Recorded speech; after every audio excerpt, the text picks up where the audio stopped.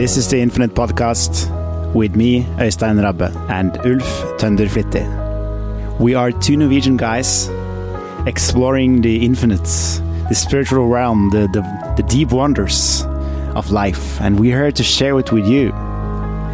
And in this episode, I'm traveling on a road trip in California. It's actually a spirit quest. I'm writing this book, Finding Malibu, a book about exploring the deeper journey of who you are.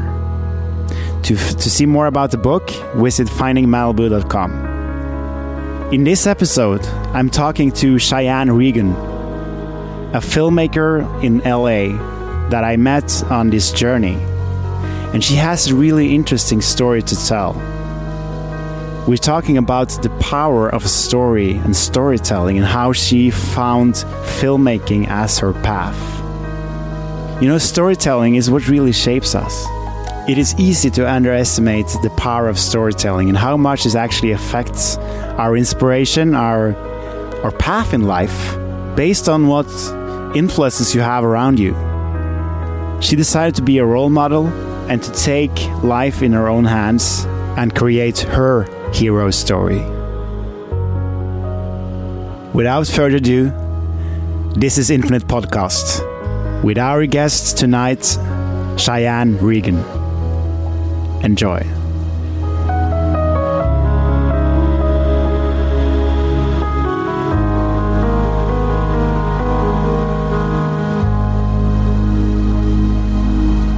Welcome to this podcast, Cheyenne. Hi. Hi. It's so good. It's so good to meet you today. Yes, I actually am excited to know you. Yeah. And we are now in, what's this part of? It's called Whittier. Whittier. Yes. Yeah. It's actually a Quaker town. Mm-hmm. I think it was like founded in the 1800s, but it was based on the Quaker sector of Presbyterian type of Christianity. Uh-huh. But the main guy who founded the place was a poet. Okay, yeah. So it's kind of interesting because arts is an important aspect of this city. Mm-hmm. And Richard Nixon actually was a president. He went to Whittier High School. Oh. Back to the Future was filmed in Whittier. Yeah. There's a few little fun nuggets that influence the world. Wow. Yeah, and you just invited me into your home. Yeah. We have spent some hours just talking and connecting about interesting stuff. Yeah. So yeah, so can you tell the listeners something about yourself? Yeah, I am a trained screenwriter, producer, director. I love all things sci-fi, fantasy, adventure. But what's the most exciting aspect is our life. Yeah. You know, living it. What does it mean to be human right now? That's what excites me the most. So what does it mean to be human right now? You know, it's evolving. And that's actually what my film's about, is human evolution when you look at it as a whole. Because we are at a critical stage, I think, and, you know, just being present, Earth, you know, where we're adding climate change. Like, what is it to be human? I mean, before we were guardians of this planet, and that meant we were one with animals. We were farming the land, and now we have machines that do that for us, you know? So we're losing our connection to having a purpose on a physical aspect of Earth. So it leads you into the mental aspect of what is it to be human now, you know?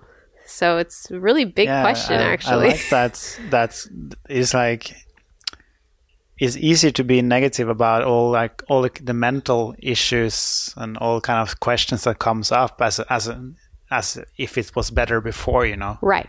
But actually, we are in a time now where all that baggage and all that stuff has to come up because we have space to do it. It's not just about physical survival anymore. Right. And that's where we're at And I think that's why we are having so many issues around the world, because we haven't honestly asked ourselves that question. You know, where do we go from here? I mean, we see war so much. We see terrorism, we see fear, but yet there's so much opportunity to really take a good look at ourselves and say, what have we accomplished? Like, what have we learned? I mean, we now have a way to communicate with every single human on this planet thanks to the internet. Yeah, that's quite amazing. There's things that were created in myths long ago, the Tower of Babel, which we all spoke one language. I mean, that's communication.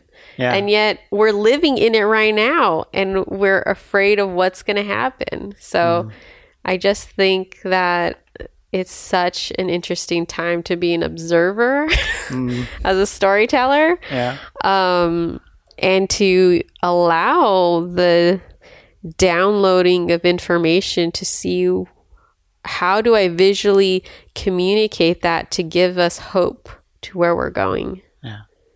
So what do you mean when you talk about downloading of information? I mean that if everyone hasn't heard already, there's an idea, the collective consciousness, the ether, there's many names for it. But there is this stream of information that gets put like seeds into multiple people's minds. And we kind of have an idea of what needs to be said, what needs to be visually shown. And it kind of gives us direction, like an internal GPS. But it's listening. It's being prepared and ready when that download comes. Yeah. What do you do with it? You know? And so I think that's the many layers for many people that are being called to live their purpose is for this moment. Yeah. You know, whatever form it takes, when you have that seed planted, you need to fulfill it. You know, you need to manifest it. And so I circle back to the question, what is it to be human? Because many people, you know, they're looking for direction, a different way than how our ancestors or even our own parents is, you know, one generation away. We know there's something in us that's saying there's a different way. Yeah, absolutely. Yeah. And that time has come. But it's funny how we often coming into that insecurity or the uncertainty of realizing, okay, something needs to shift or need to change. But how we still so often still look backwards to see what did work before, right? Hoping that will work again, right? Even though we want a new way to do things, or yeah, and I don't think anything's wrong with reflection or you know, looking back at the past. I think history is a great tool to learn from our mistakes. I think it's important to still know how to do things, like simple things like grow your own food. But it's more the idea of time, you know, like at least in the last two generations, you know, like my daughter, she's 13. She has never, you know, seen a farmer before, you know, like when I was a kid in the 80s, you would still see farms in urban, you know, LA, like you'd see strawberry fields, you see orange groves. That's all gone, you know, so we're not even witnessing anymore how our food is made, you know, how the creation from earth fuels our body, what is called food. Like we have this huge missing gap of information visually that kids aren't getting anymore. Yeah. So to look back and to see like, what are we missing? You know, we have milk cartons and kids just know this is a liquid you drink, but they don't even see the process of it coming out of a dairy farm, you know, like there's a lot of missing information. So if these kids are evolving into that direction, well, does that mean in the future food's not going to be necessary? It's an interesting question. That's an interesting question. Yeah, absolutely. Because it's showing them like, well, we don't need to know how it works or where it comes from. So is this a point of evolution, this moment that I'm recognizing my daughter's generation may in the future in 50 years might not need food? Yeah. Science. I like that thinking. Yeah, science may evolve and maybe they come up with some sort of pill that gives us all our nutrients and that's all you need, sunlight and water. Yeah. And a pill. And a pill. I mean, that would definitely save a lot of carbon footprint, right? If you had to eliminate all the farming communities. Yeah. So that's the question. What is it to be human and where are we going? I mean, I'm also obsessed with science and space, you know? Yeah. Right now, space races are a different type from the 70s. So we're talking about individual space travel. That's exciting. Like, that stimulates me wanting to know, wow, in my lifetime, am I going to be able to touch the moon? That's exciting. Yeah. And that's a possibility. There's, I think people right now, and I think Virgin, they had, I think the first trip recently where it was a manned mission, but I think they just left the atmosphere, but it still was just personal travel. Like, that's crazy. That's crazy. Like we're living in the future. We're the Jetsons. But is it like when you get out of the atmosphere, then you can? Because I just when you mentioned it, I was thinking that okay, we down here on Earth, we try to reduce, every kind of carbon, true, and all that. But when you get outside, maybe then it's okay. Or how does that kind of? Oh, I guess unless you're going to live on a ship the whole time, then I guess it doesn't matter. All those gases and lots of things we don't obviously know as normal knowledge. Yeah. But maybe in the next couple of generations, that will be normal knowledge. Like, okay, if you're going to leave the upper atmosphere, like, be prepared. You can't leave. Like, this will be like you're getting on a plane, like, these are the rules. This is what you can eat or not eat, Don't open a window in a plane, right? I mean, it's interesting. Like I know a lot of people look negative about the future and climate change, but I just see it as another chapter. Yeah. Yeah. I think you can always choose to have a healthy approach or like a positive approach or not. It depends on how you look at it and what you look for. I'm sure people in, every decade, I'm sure they thought the world was going to end, Yeah, and then it's just a new chapter. Just a new chapter or a shift of power or new technology comes in. Yeah. I mean, just 100 years ago, we had a car, and now it's so normal. But the first people were probably like, what are you going to do with that thing? That is true. It moves by itself without horses. Yeah. So who knows what's coming in the next 100? Probably a lot. Yeah. Science is very exciting. And that's why I love being able to just every day, try and conceptualize worlds that can communicate to other people where we're going. I mean, I actually watched this really cool master class of Aaron Sorkin. He's a screenwriter. He has great stuff. One of his is The Social Network, which is the Facebook story. But he said that Steven Spielberg actually reached out to him and said, hey, I want you to write something about Mars. We need a story that's saying of how people are going to live, even in the direction, like even just the journey to get to Mars. Like we need someone. And that's because Spielberg was reached out to someone from NASA saying, hey, we'll find the money, but we need someone to tell this story. So it's interesting that in order to create a reality, the storytellers need to find a way to communicate it to the masses.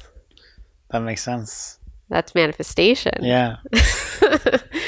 So we're going back to, the ancient ways of creation. I mean, that's what always comes back down to is the story. How did you find or realize that you wanted to tell stories and make film? I would take it back to my first year in college. I was set to be a lawyer. I was pre-law major. And I took one acting class as, just the extra classes you can take to get an easy A. And I remember the professor saying, okay, go get a playbook that represents you and that you'll be able to have a monologue, which is acting out just a single, couple verses. And I went through the playbook section and I was looking for something that fit my character, which is I'm Mexican American, I'm a woman, and I'm looking for a hero story. And there was no stories for this character. And I thought, well, that's upsetting. So I reached out to the professor and I said, hey, you have Romeo and Juliet, you have all these great Brighton Beach memoirs. I love this story. I love this play. But is there any Mexican American women leads, like in plays or stories? And he said, no, I'm sorry, I don't own any of those. He's like, we can probably check back with the library, see if there's any, but right now it's all experimental. But I'd encourage you to go find one. And that, just driving home, thinking about, wow, I've created my identity up to this point, wanting to create justice for people like me. Yeah. But what does it even matter if we don't even have... You first wanted to be a lawyer, right? Huh? I wanted to be a lawyer, yeah. So if I couldn't even find a story that is going to be in my subconscious to tell me that I can be a hero, how are we ever supposed to be, how are we supposed to really create justice in the world? Like if we've only seen ourselves as these characters that other people that have made their hero stories have placed us in. And that that was a huge reflection point for me. And I knew in my heart, I said, I need to write. I need to create my hero story for others that look like me, that, come from, our ancestors and where we walk. And how do we find that hero story? We have to create it. So that's what shifted my entire life. And trust me, a lot of people were not happy about it. I had volunteered a lot of hours already with judges and courts and studied a lot. And I just knew I had to do this. So started off as a writer for theater because I didn't have any people that I knew in film at all. Film was not even an idea. And then because of my writing in theater, then I started directing for theater. And then my director at the time said, I really think you write more visually, and I think you should try writing for film. So then I went to law school. Film school. That's the old Cheyenne. Film school at Cal State Long Beach because I knew that's where Spielberg went. And Spielberg was the hero. So they say follow your mentor, and he's my virtual mentor. So that's how it all began. And ever since then, I've all my scripts. I have 5 feature scripts. I have multiple TV show ideas. I have 3 animation pilots, and they all have Latino leads and coming from my world. Yeah. So universal storytelling, but with people that look like me. Yeah, so I'm excited for that next journey of mine to go into feature films. But so far with my short films, web series, music video, I've done some fun things independently. But now I'm ready to step into the big world. That's great.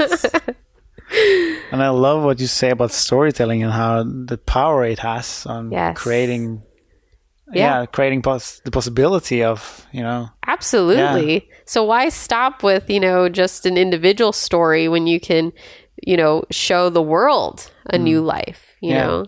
This could be the new world that we've all been looking for. Well, someone has to write it, Someone has to create it. That's true. So true. And where can people find something that you have on, like you have a series that is online? Right now, my website has the films that are available to show, or the shorts that I've done. So that's ccreagan.com. Yeah. My initials, CC, Cheyenne, Charisse, ccreagan.com. some of it is not available because I have contracts with SAG actors, which of course is amazing to work with professionals. Yeah.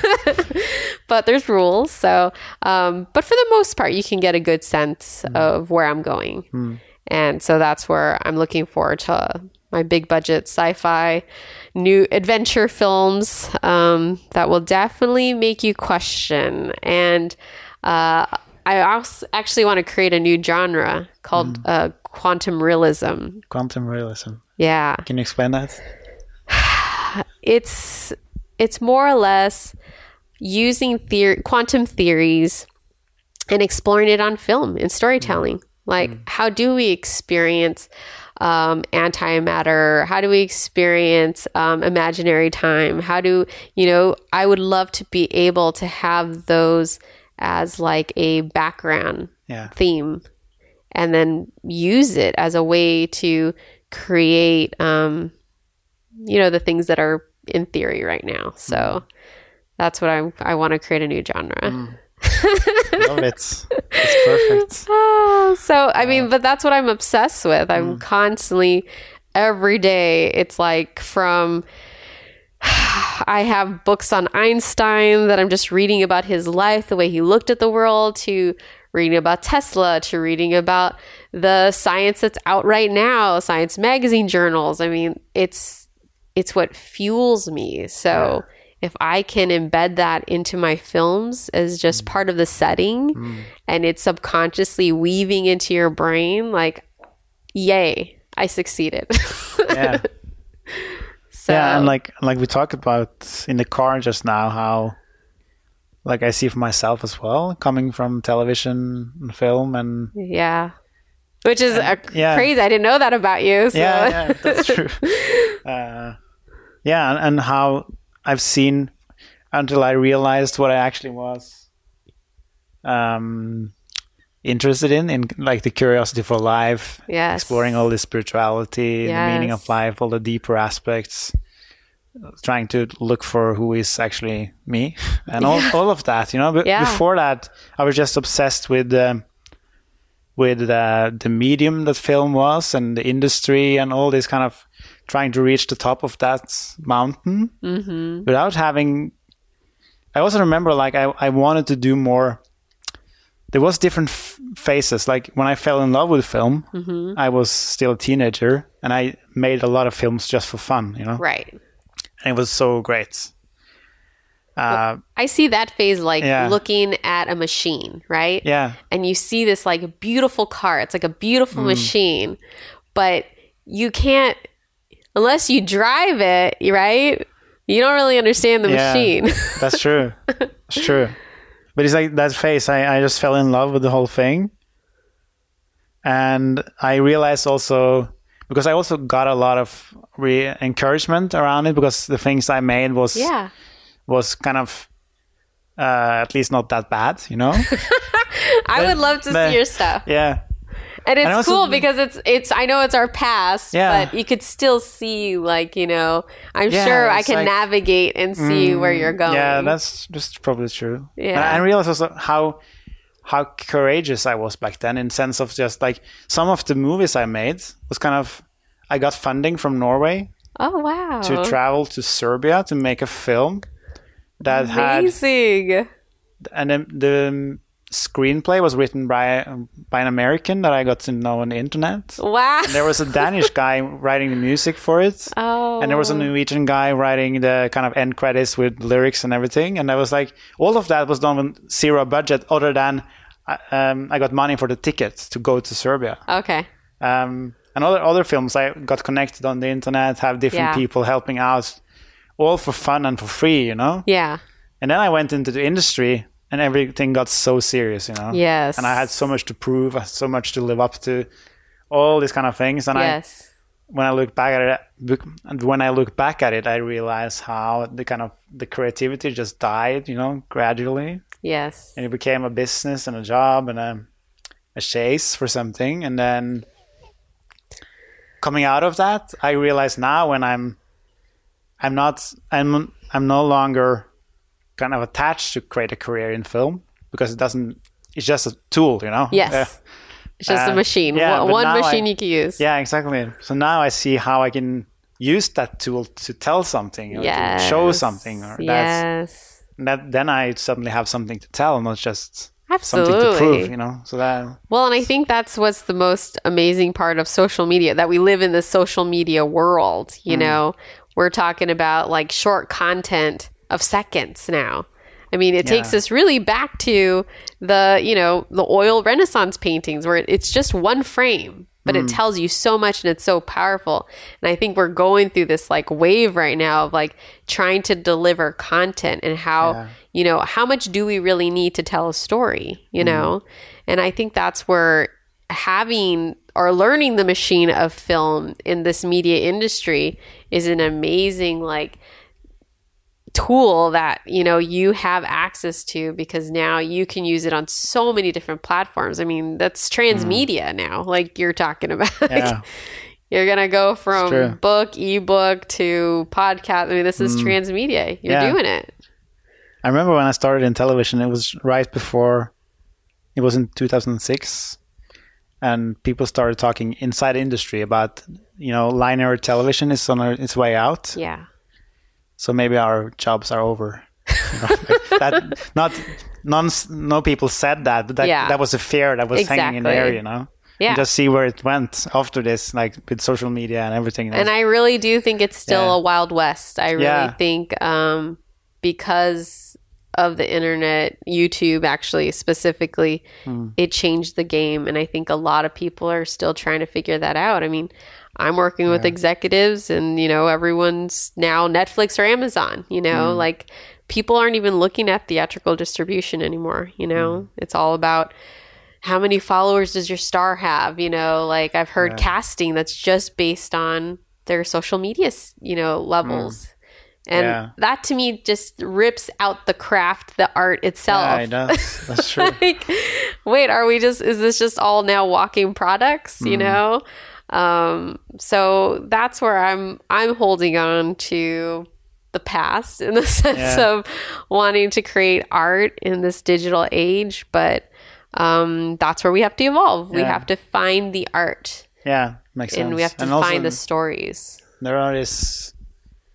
You know, there's more and more information coming. There's more and more stuff around the stuff, so to speak. So also that the whole thing about rating something, for instance, like, okay, am I willing to watch this story, or do I need to check first if it's validated by someone else saying it was a good story? Good enough.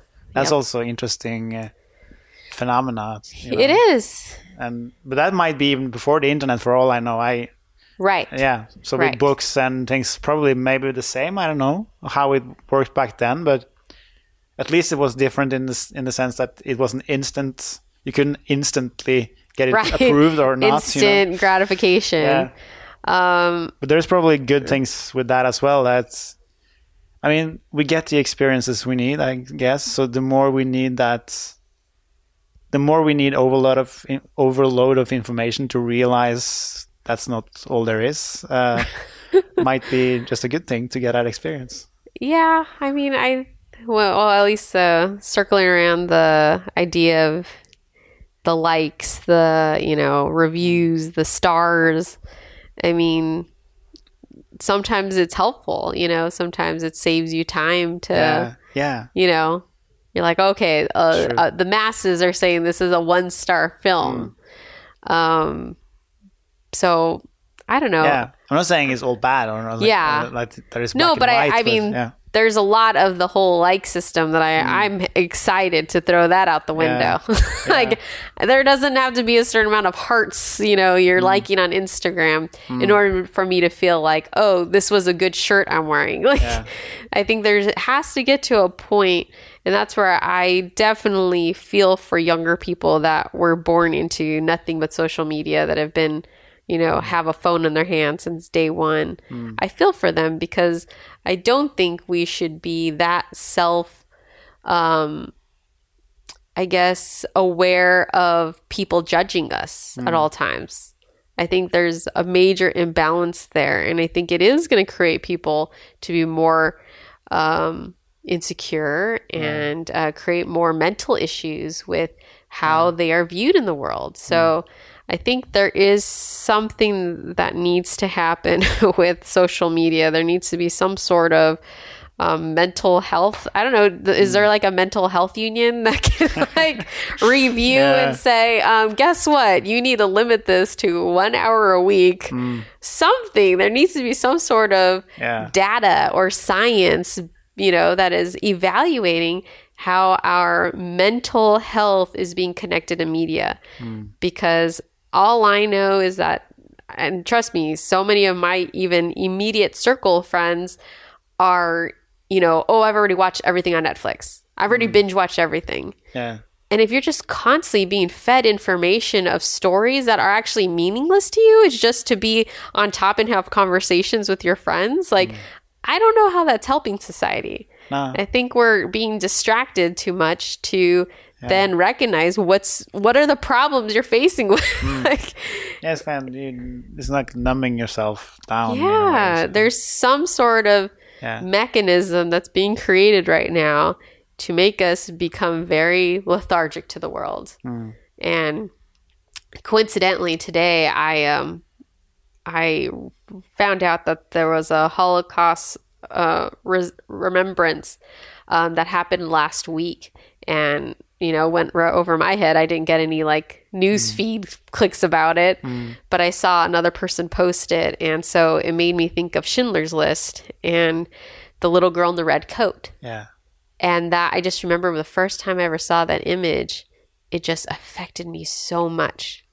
It's like it gave character to an issue that everyone else was invisible to. You know, the rest of the world knew that Hitler was killing millions of Jews, but no one did anything about it till it was like, you know, very well into it. Yeah. And that symbolism of the little girl in the red coat just gave it meaning. It made it aware.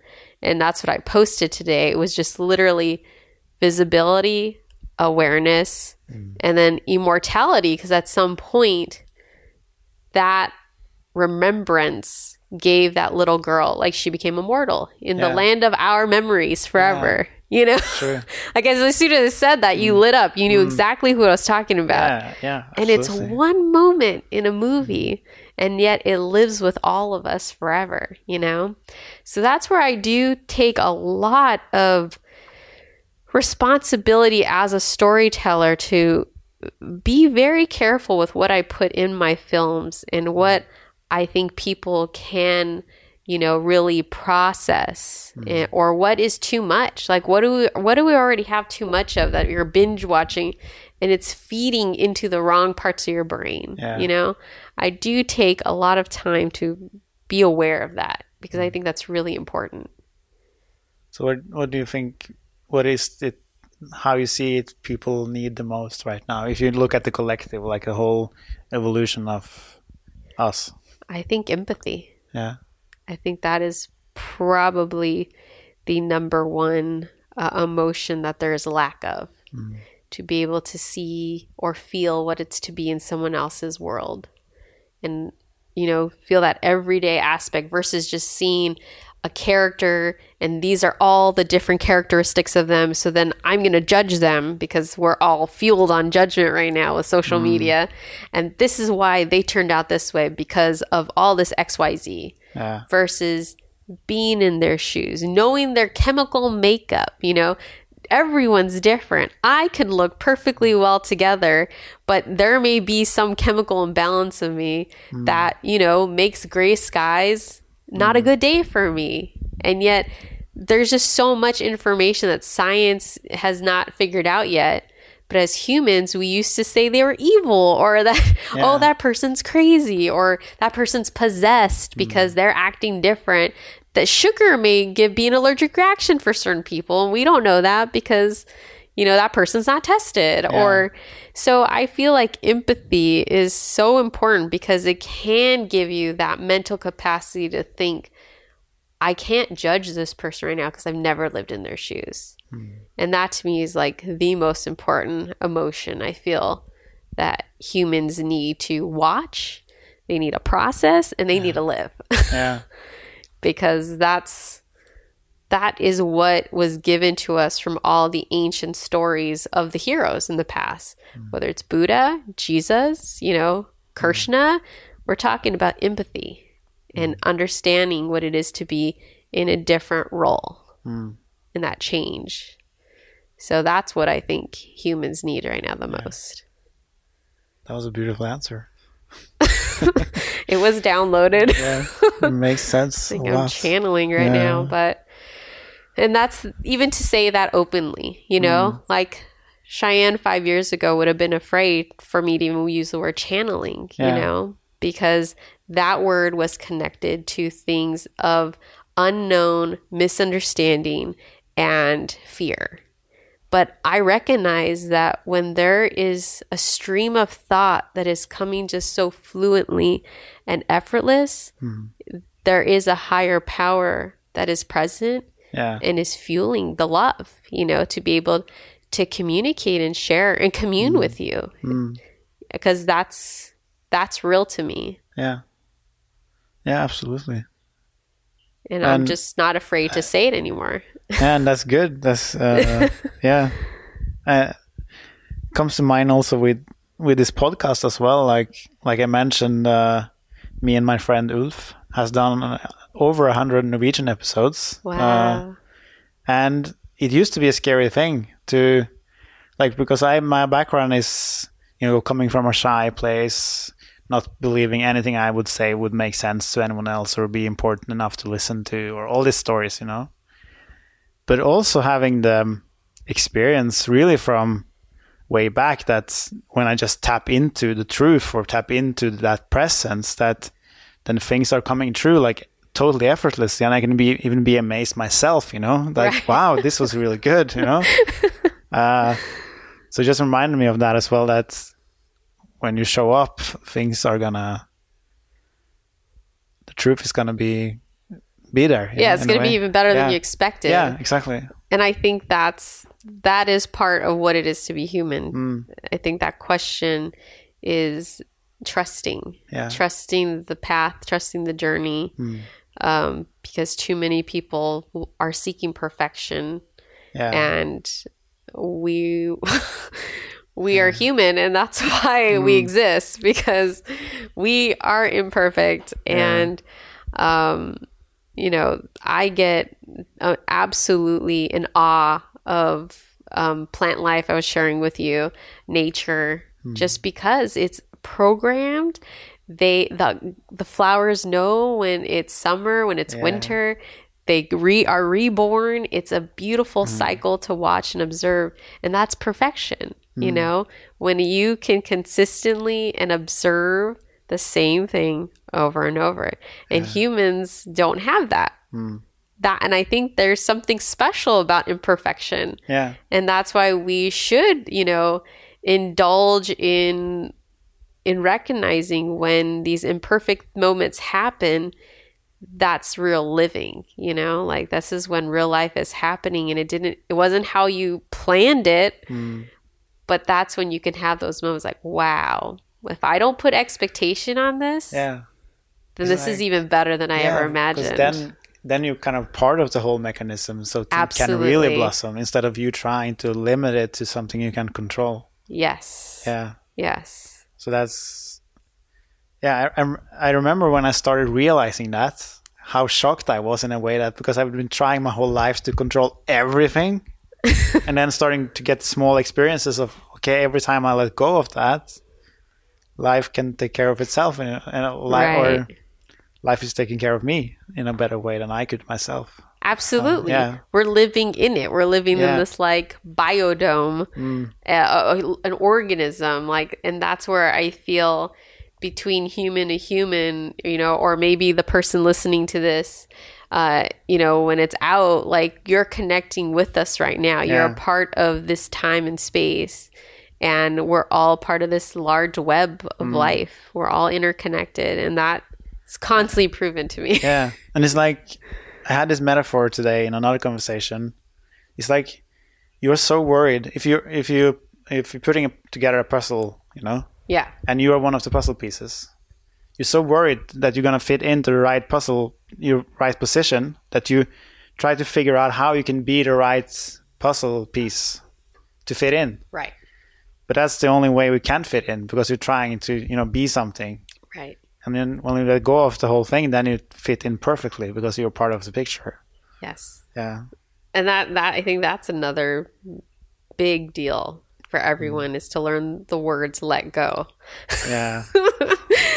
And it's just constantly been, letting go is probably the scariest part of shifting. Yeah. It's just letting go of all expectations. But once you've done it a couple of times, it's almost like the beginning of being on top of a water slide, It gets exciting. Yeah. You're like, I'm letting go. I have no idea what's going to happen tomorrow. Yeah. And then there's this glee that comes over you, and other people don't understand it. They're looking at you like, you just lost your job, or you just lost an investor, or how can you be so excited? You had millions yesterday, you have none today, But it's like, you get to this point of recognizing that we're in this this biodome, this matrix, and anything can happen. Or, like, I just watched this really cool YouTube of Will Smith, and he was up for the role for Neo in the Matrix. Yeah. And he was sharing how, when it was pitched to him, he didn't understand it. He couldn't connect to it. He's like, let's all think about this idea. What if I would have got the role? He's like, I might have screwed up the Matrix. Like, I thought that was such a humble and yet an epiphany. Like, you're right. Like, you think you're being set up for this most amazing journey, but maybe that wasn't your journey to start, and someone that's meant for that is going to be able to really show us what that's about, Yeah. And that's where Makes I love so much that. sense. Yeah. It really puts things in perspective.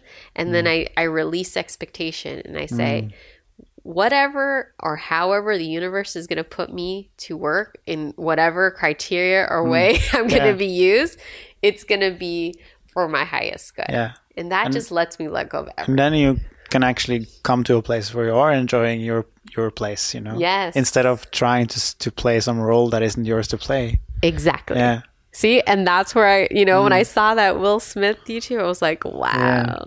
Yeah. I loved it when he's like, I could have screwed up the Matrix. It's like, wow, amazing. Something that came to my mind when we talked about empathy, it's like, because it is something I've been struggling with in my journey lately, realizing the other kind of the dark side of it, not necessarily the dark side, but the shadow side of it, of caring too much or not understanding how you take on other people's stuff, I keep confusing empathy and this other word people use. Compassion? No. Yeah, never mind. It's probably a Norwegian word. It'll come later. Yeah. It's just like I've realized this, that a breakthrough that I just went through last week actually has been this realization of coming to a new kind of plateau in my life where I feel so much more freer than I was before. And I came from this social phobia background, being okay to be in every kind of conversation, feeling okay with not having anything to say, like going through all these barriers of feeling more free. Yeah. But still coming to a point where I very often kind of got paralyzed in not having anything to say, and making a story about it that it just was that I wasn't interested in those people, because I talked about ordinary stuff or things that I thought was boring or whatever, daily life stuff and all this stuff. And then that has been okay, but it's also been to an extent frustrating over the last couple of years or something. Yeah. And realizing this shift that happened now is that I actually came to a new level. Then I saw this clearly, that what had actually been happening is that since I still had some insecurity on some level, when I came to that place where I didn't know what to say or didn't know how to take the lead or how to transition. Yeah. Then I what I rather did in that vacuum was to take on the other people's fears and emotions, you know. So I just think it's interesting that I see now how, the empathy can become something that kind of drowns you as well if you don't know how to let go. To let go. Or have boundaries. That to me is very important as well. Boundaries are very big for me, especially when it comes to creating, because collaboration is a beautiful thing, but yet there is sometimes too much overlap. You know, where if you don't set boundaries, then, you know, people want more and more and more and more. Yeah, I know that experience. And that's where I think the empathy emotion can be taken advantage of, you know? So that's where I think when it comes to empathy needs, like I said, needs to be lived, it needs to be explored, but you need to set boundaries so that you're not taken for granted, you know? But that comes with everything else. I think everyone needs to explore their boundaries more often, because, you know, we're in a taker's world, you know. It's very rare, and I think more introverted people, you know, have more empathy than others, but we're being programmed to be forced to be extroverts, like on social media, and take, you know. True. No one's giving anymore. No one's coming from that place of compassion that they just do things because they literally want to hear you. They, you know, it's always, what is it in for me? Like, what am I going to get out of it? What reward do I get at the end of it? You know, is there a cash prize? You know, and that's where it's hard. And that's why you have to set those boundaries to make sure that people know exactly where you're coming from, exactly what's expected, and what you can give. Sometimes you can't give. There's certain days where you're drained, and that's when you need to listen to your body and rest, you know? That's so true. And that's where, as much as a creative that I am, I feel like creatives are naturally collaborative. We love to be around other people, you know, and even if you're not extroverted, you want to listen to other people. And that's where you can be taken advantage as a giver, you know, because we give a lot to the world. And that's something I had to learn very early on, and yet I'm human, so I have definitely been taken advantage a few times, too many, but I've learned, and now it's very clear. And that's why I love being at this place I'm in right now, because it's so clear. I see my path. I know exactly the steps I need to take, and just wait for that alignment, you know, the alignment of the right people that are, and I really do feel when it comes to storytelling that you need that alignment, you know, the right people come into place, everyone that's supposed to be part of that working machine, you know, comes in, and then you make a baby together. It's like, this is the creation, you know, and this is going to live even beyond us. And that's what brings me joy, is seeing how to, you know, pull out the best of people and, you know, work as a unit and really paint this vision that the world needs. Like, that's exciting. That is exciting. Wow. But I liked your idea too about I think something else people need to also come into terms with themselves is not saying anything. Sometimes there is time where it's okay. Like, that's been a huge realization, you know, that because I grew up in that idea, and I like the whole extrovert thing, you know, like the more I can say, the more popular or accepted I would be, you know, the more smart or the more social, the more all these ideas about how I should be. And just coming through that place where I realize it doesn't really matter. Like, people still seems to like me even though I say nothing sometimes. And that's okay. And even just, and from that I also experience people saying that, thank you for just being here, you know, like, so there's many realizations I've had after being okay with that. So yeah. And also when it's like, I'm probably a person like that, and has probably always been like that, that I, unless I have something to say, I don't say anything. The only difference now is that I I don't have stories in that sense that it's wrong to be like that, Yeah. Um, Well, there's a great book called The Four Agreements by Don Miguel Ruiz. Have you heard of it? I'm actually reading it right now. And one of the agreements is be impeccable with your word. And that's the first one, I think, or second? I think it is the first one. And I think that is very important. Yeah. And, only speak from a place of truth. And how simple is that? Yeah. And I think that's what's missing from the world as well is, because of social media, everyone feels like they need to post something every day or they need to say something every day. And you need to let everyone know that you're here, you're visible. Yeah. But really, it's about doing, it's about living your truth. And some days, like I said, you need a rest. Some days you don't need to say, you need to find silence, like seeking in your contentment to find peace within yourself is so important, And just like, there's a whole season for the nature world of like winter to be dormant. Like, how many days do we give ourselves as humans? They say, we work 5 days a week. So we get 2 days of rest. Like, and that really doesn't happen. Yeah. Like, we're just constantly going and going.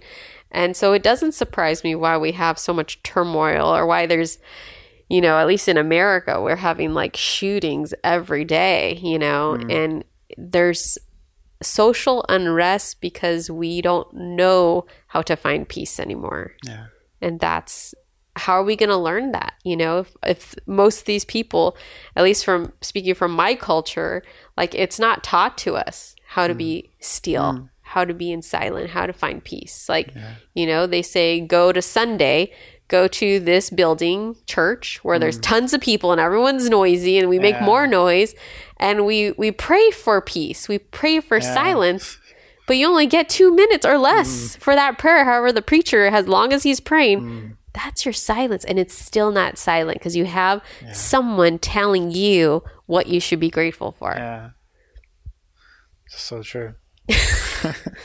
So why America, things need to change. And it's not just America. I'm sure there's other countries facing their own battles. But I mean, I just see this as the good thing about social media, the good thing about internet's blogs, podcasts, films is to show a different way.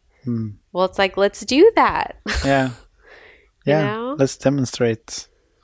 Yeah. Let's share our story. Like, that's why I think it's so important to tell stories, to share your own story and just be real, like, today, I woke up and I didn't feel like, being a part of this today. We heard a friend earlier say he can't wait till death, he can't wait. Like that's important to hear. Like we all know he doesn't want to die, but just to have that visual acknowledgement of him leaving, like with joy, because everyone's so afraid to die. Yeah. Like that is a beautiful memory I have now of like, he's at peace with his life. He has no regrets. And that's what we need to see more. We need to focus more on the afterlife in a different way. Yeah. Not you're going to these two areas that are floating above us, heaven or hell. Pick a banquet room. It's like, this is so silly. Like, let's focus on, what is the transition? What is peace? What is saying, I have done my job today? Like I've lived today, and if I never see you tomorrow, I'm at peace. Like that's real talk, and that makes you say every day, I'm not looking forward to seeing what Kim Kardashian has on today. Like, what is the next summer trend? Why don't I have abs? Like all these like vain things that we think about all the time. Yeah. And it's being pushed on us. That's what is sad. It's like feeding us every day. And you're like, oh, I wonder why I'm insecure. It's like. Yeah. And also like all these things that you shouldn't think about. Like when you talk about death, like in one of my hard, darkest times, being allowed to consider death as an option, asking the questions. Not like I don't think I really have been in a place where I really consider, suicide or something like that. But the value of considering it and exploring that part of my mind just to get to know what's there, Yeah. So I don't need to fear that place. Right. That's been so serving. And I think there are probably tons of other stuff just like that we are told not to discover or not to look into, because it's evil or it's a sin or these made up words. And there's something really important there that we're like barely touching on. Yeah. And that's for other generations telling us what it is to have a human experience. And that's where it circles back. Whoever wrote these books before and how it's been translated so many times to tell us what is the right way, the wrong way of living. Yeah. We're human. This is all an experience. So for me, what is love is going to be different for what you is love, and hate is different for me compared to someone else. So how can we say that these words are the only truth, And so that's where it hurts me to see so many people that are going through pain right now or are in a very dark phase of their life to recognize we all think these things. Even the person you think that is the most happiest person alive has had the darkest things probably done to them. And that's why they fill their life with gratitude. That's why they live for the day. This is normal. This is the human experience. Yeah. It is. So that's where I just, I constantly, I get caught up too much in like thinking about, what is that next thing, like how can I help people see it? And at the end of the day, it's the people around me, how do I make them feel loved today? How do I make them feel supported? And it's, no social media meme or anything else is going to make them feel that way versus another human saying, I love you and I had a beautiful day with you today, Yeah. Like that's real. And that's a beautiful moment. And what is beauty? You know what I mean? Like, what is these words that we just kind of, they're visual, So you do have to be impeccable with your word because this impacts people, It's a frequency that goes through us, Yeah, I love how in the book, I think you use this term black magic or something. If you spread like bullshit, you're spreading black magic. Absolutely. You're putting spells on people every day. Yeah. If you're negative and you're constantly, not thinking about other people and trying to control other people, you're putting a spell on them. And I totally get it. I definitely had my own reflections of things that maybe aren't even like quote unquote bad, but just like not feeling, oh, why doesn't this person act this way for me? Like then I realize, oh, I'm doing that. Let me pull this back a little bit, And that's why at the end of the day, it's all about the reaction, So if you want a good reaction, then you bring in your empathy, right? Then you be impeccable with your word. Yeah. And then your reaction will happen. Your communal experience with that other person that's in your world, you will create that reaction. And that will determine, how you'll do it tomorrow and do it all over again. Yeah. So we are in an interesting time. And I hope because of the internet, we have access to every philosophy book possible, that we just continue to learn. We continue to put ourselves in different cultures. We continue to absorb, learn symbols from other people, the way they've communicated in the past. And how is that going to move us into the future? How are we going to be the heroes of our world? Yeah. So I think that's at least where I'm heading. That's beautiful. Thanks. I think that's a good wrap up of the... Yeah, I hope that whoever hears this, could just take that take that time and see how, how they are and where their heart is, and they can just really be honest with themselves of what they really need right now in this human experience. Yeah. And, find it. No matter how far you have to go, find it. Find it. Thank you. You're welcome. Yeah. Thank you. It's good to have you on the show. Yeah, thank you for giving me this time. Yeah. Sharing this time with me.